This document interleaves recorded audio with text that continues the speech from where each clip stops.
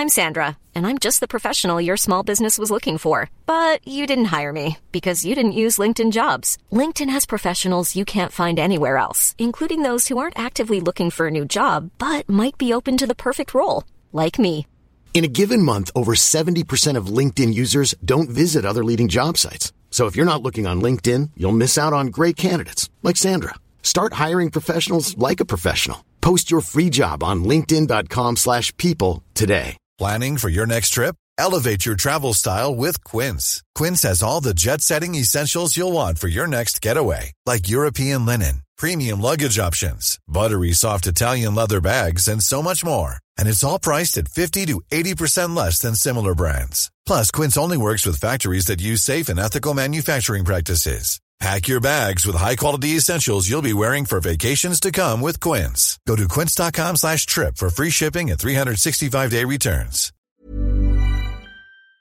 You may know BAFTA-nominated actor Daniel Mays as a copper from Line of Duty, or perhaps as Detective Chief Inspector Peter Jay in the critically acclaimed Des alongside David Tennant.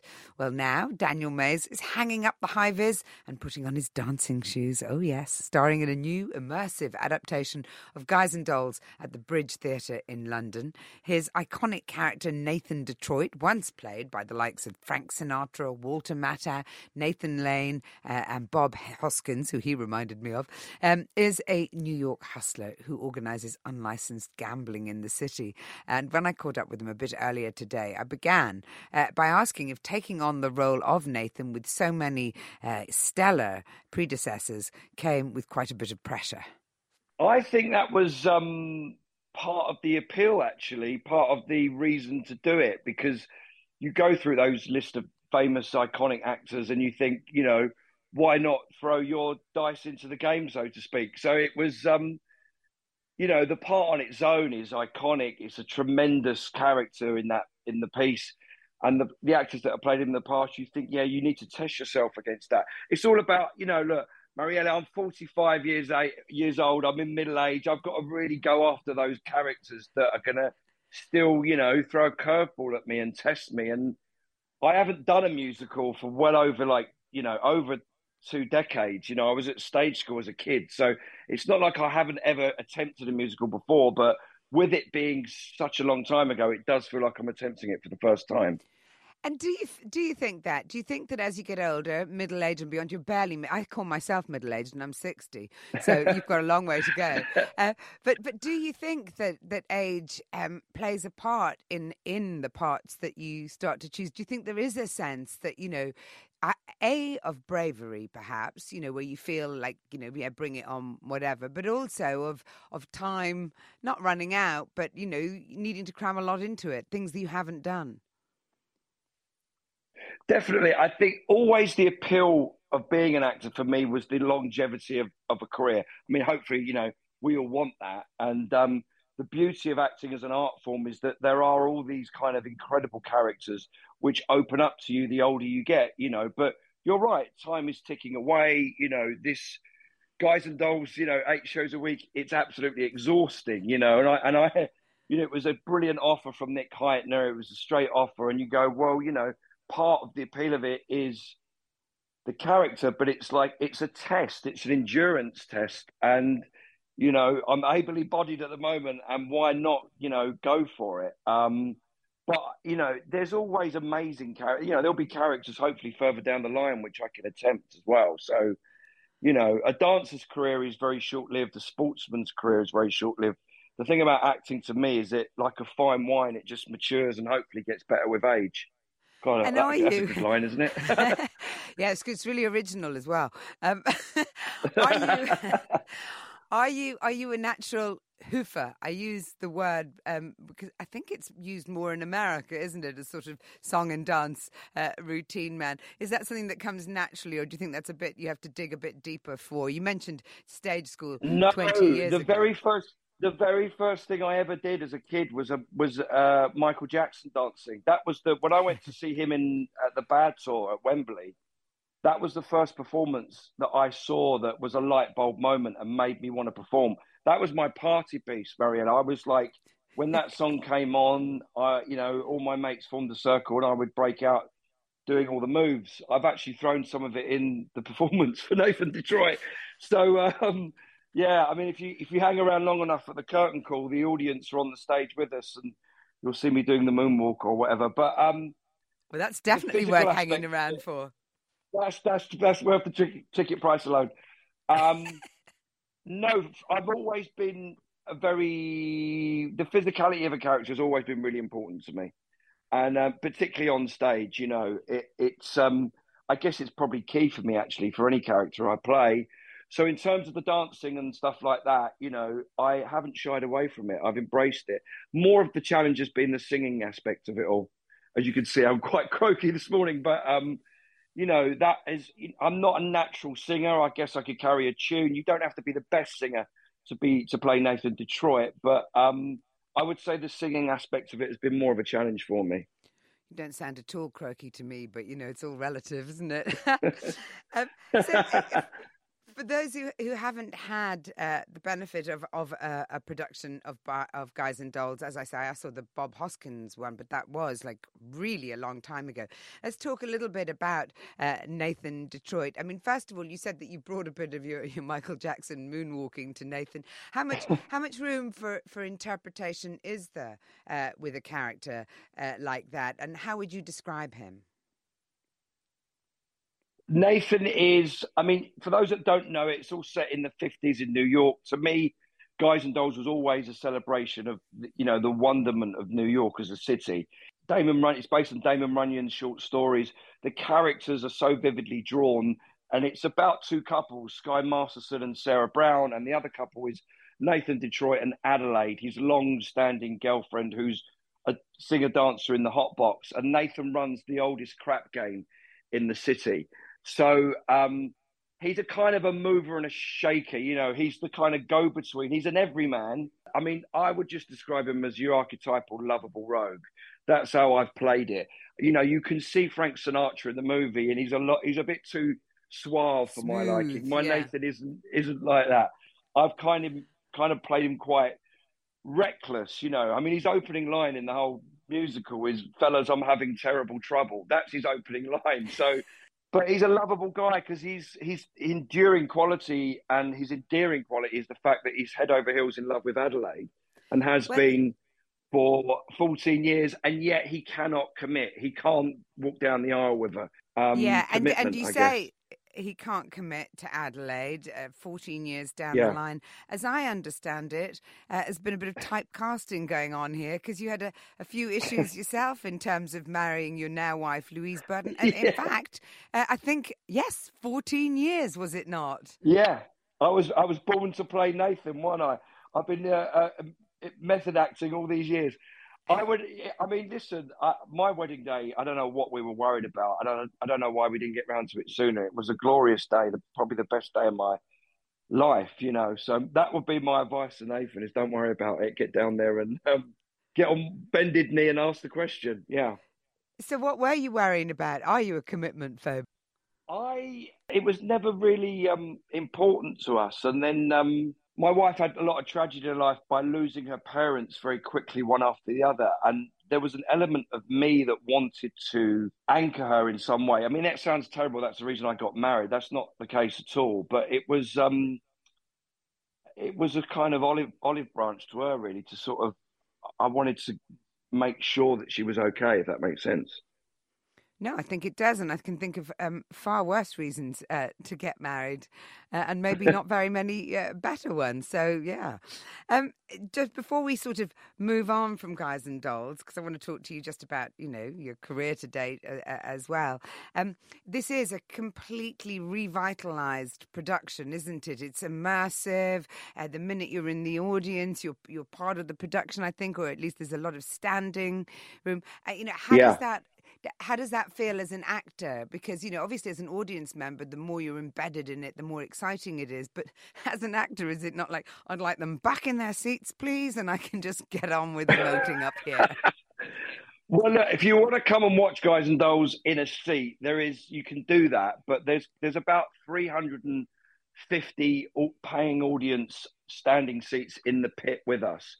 This is a completely and utterly immersive experience from the genius that is Nick Hytner, you know. The stage is essentially on 14 different platforms. It shifts, it moves, it rises, it falls. There's ushers dressed up as New York cops, which move the audience around along. I mean, the stage in itself is like a character, So, and I think the more this production progresses, the more we embrace the wonderment of being with an audience up close and personal. You can give an aside to an audience member. I throw my handkerchief to them. It's like, and they feel completely and utterly part of the action. And, we've talked about past productions of Guys and Dolls. I think, the way in which this is staged is it's kind of like a bit of a game changer, I think, in musical theatre in general. There's an immersive thing going on with cabaret at the moment, but I think with Guys and Dolls, we've kind of taken it to a completely different level. And I don't know. I mean, it would be hard for me to go and watch a normal proscenium arch musical after this, I think, because I think, we need to evolve the art form and shake things up. And I think we've done that with this production. Hey, I'm Ryan Reynolds. Recently, I asked Mint Mobile's legal team if big wireless companies are allowed to raise prices due to inflation. They said yes. And then when I asked if raising prices technically violates those onerous 2-year contracts, they said, "What the f*** are you talking about, you insane Hollywood ass?" So to recap, we're cutting the price of Mint Unlimited from $30 a month to just $15 a month. Give it a try at mintmobile.com/switch. $45 up front for 3 months plus taxes and fees. Promo rate for new customers for limited time. Unlimited more than 40 gigabytes per month. Slows full terms at mintmobile.com. I'm Sandra, and I'm just the professional your small business was looking for. But you didn't hire me because you didn't use LinkedIn Jobs. LinkedIn has professionals you can't find anywhere else, including those who aren't actively looking for a new job, but might be open to the perfect role, like me. In a given month, over 70% of LinkedIn users don't visit other leading job sites. So if you're not looking on LinkedIn, you'll miss out on great candidates like Sandra. Start hiring professionals like a professional. Post your free job on linkedin.com/people today. And is it, as an actor, a real relief to be playing a part unlike the parts you've been playing in recent years? I mean, you've played a series of really great coppers, but they have been coppers. And I think there is sometimes a tendency to look at an actor and kind of go, oh, yeah, they're brilliant cop. We'll get him. He can play a policeman in this. I mean, Line of Duty, one of them. Yeah. Does, of course. So is there a sense that when someone comes along and sees you as something completely different, you kind of go, hallelujah, thank you? Completely. I mean, it can be a bit of a bugbear of mine when someone says, oh, you just play coppers, or I mean, to a certain degree, an actor is always pigeonholed. I mean, that's the way that the world goes round, and you leave drama school and you kind of find your niche. I think, it's down to the actor to be as bold and as adventurous with their choices as possible. The longer you stay in the industry, hopefully those opportunities come your way. But it really is about being courageous and brave and turning down those parts that you've played before and saying to your agent, listen, I mean, you've got to have a great relationship with your agent, which I have. And you say, look, we need to, because it's about building a career. It's about not just building a career, but evolving as an artist. And I think it's always down to the choices that you make. And I think if you're excited by a character, if you're challenged by a character, the audience, and it works, and you pull it off, they're always the characters that you look back on and you feel most proud of playing. So it's about hunting those characters out. It sounds to me like not career planning, but just like having an overview and thinking it out is something that you spend time on. And I know from working class background in Essex, you've spoken before about the disadvantages faced by working class actors. Do you still feel that you're, even though you've established a really great and successful career, do you still feel that like you've got to fight for every bit of it, and even and a fear perhaps of not sustaining it? Well, I mean, a great friend of mine is Eddie Marzan, who's he comes from Bethnal Green. Eddie is a working class actor like myself.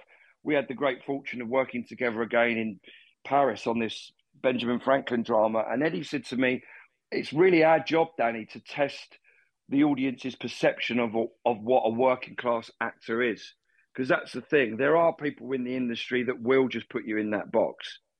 You know, there are working class actors that play in that world all the time. You know, and that's their thing, and that's their stick, and that's what they're great at. But above all else, I want to be classed as a character actor. It's always about trying to break out from the social constraints into which you're born into, because that's where the real magic happens. What was it that made you want to be an actor? That's the $1 million question. I'm one of 4 boys. I've got 2 older brothers and 1 younger. So to a certain extent, I had that middle child syndrome. My 2 older brothers were fantastic sportsmen. You know, they were very talented at football and cricket and everything else. And I wasn't probably as good as they were. So there was it was very loving but loud and boisterous, my upbringing. So it was about attempting to try something else in order to be recognized, I think, within that family unit. I think middle child syndrome is, a lot of actors have that same story. And was it hard? Because you are essentially jumping around in the space, wanting to be noticed. That's what it is. It's hello, me. Look at me. There's always a need for recognition and acceptance in some way. But look, now I don't know how to do anything else. I'm 20 years down the line being an actor, so I've got to stick it out. And was it hard when you went to drama school? Was it hard to get to drama school, stage school? I was lucky in that I got a grant from my local council, and then my dad's still an electrician. My mum was a bank cashier. I actually remember, as a sideline, my mum actually worked in a box factory to pay for my fees to go to stage school, which is above and beyond, really, the sacrifices that they made for me, you know. So there was always this thing of I'm so incredibly appreciative of my parents and how much they supported me and got behind me, and because it is somewhat of a left field, a kid from Essex, you know, working class, wanting to go into musical theatre or whatever it is. So, but they wholeheartedly supported me and sacrificed a hell of a lot, you know. But I was lucky back then. I got a council grant. I don't know how easier it is or harder it is at this stage in the game to get those sort of things, you know. The Conservative government are constantly cutting the arts, aren't they? That's the first thing that they do is cut all of that. So, which is a terrible thing. I mean, we had Rishi Sunak came in to see Guys and Dolls. He had the time of his life. I could see him there in the audience. He was dancing away. But, you know, I think, you know, any government needs to do whatever they can to support the arts, because it gives an amazing voice and opportunity to young kids to express themselves. I think that's what the arts certainly did for me. You know, it gave me a voice, you know, and I've been very lucky with certain, you know, I did loads of work at the Royal Court. That gave me a platform. I was lucky enough to work with Mike Leigh very early in my career. Mike was a huge teacher for me, you know, and the whole thing has kind of snowballed from there. You did have, I think, 5-year theatre blackout when you starred in Harold Pinter's The Dumb Waiter alongside David Thewlis in 2021. Was that for a reason, a specific reason that you weren't on stage, or was it just because the work you were getting was on television? I got most traction in film and TV. That was really what happened, you know, and it was an amazing experience going back to do. After 5 years, I did a 1-act play, The Dumb Waiter, with David Thewlis, and we were just kind of coming out of COVID, and it was literally one of those things where you did like a week's performance, and each performance was beamed live. And I must admit, when I got to we did a first run through in the rehearsal room with director Jeremy Herron, and I was like, my God, I've missed this. But we only did a week's run, and I was kind of bereft because I just wanted to do more, and lo and behold, a year later, Guys and Dolls landed on my lap. So I'm definitely not going to leave it. I'm definitely not going to leave it another 5 years. I think not only has it reawakened my love of musical theatre, but certainly my love and my need to want to be on stage. I don't care what anyone says, like, stage is the actor's medium. You're given that opportunity to play a performance without anybody shouting cut. In film and TV, you're always at the beck and call of an editor. They will shape your performance, but on stage, it's an absolute gift. And when you land something as amazing as Guys and Dolls and you get that audience gratification and response, it's the best kind of tonic in the world. And the great thing about Guys and Dolls is that, if there was ever a show that's on at the moment which celebrated the union of people together after COVID, after all that nightmare that we all went through, this show is definitely it. We've talked about you playing coppers on television. On at least one occasion, it was in a drama, Des, of course, which is based on a real story, and you're also in an upcoming ITV series, I think, The Long Shadow, which is based on the Yorkshire Ripper, and you play the husband of one of the victims. What do you think about feeding kind of the audience's insatiable desire for these dark stories from life? I mean, do you think that we should be sated or denied? And does it make it particularly tricky as an actor when you're involved in something that has real repercussions in real life? There is definitely an appetite for true crime drama. I mean, you had the Jeffrey Dahmer thing, didn't you, on Netflix as well?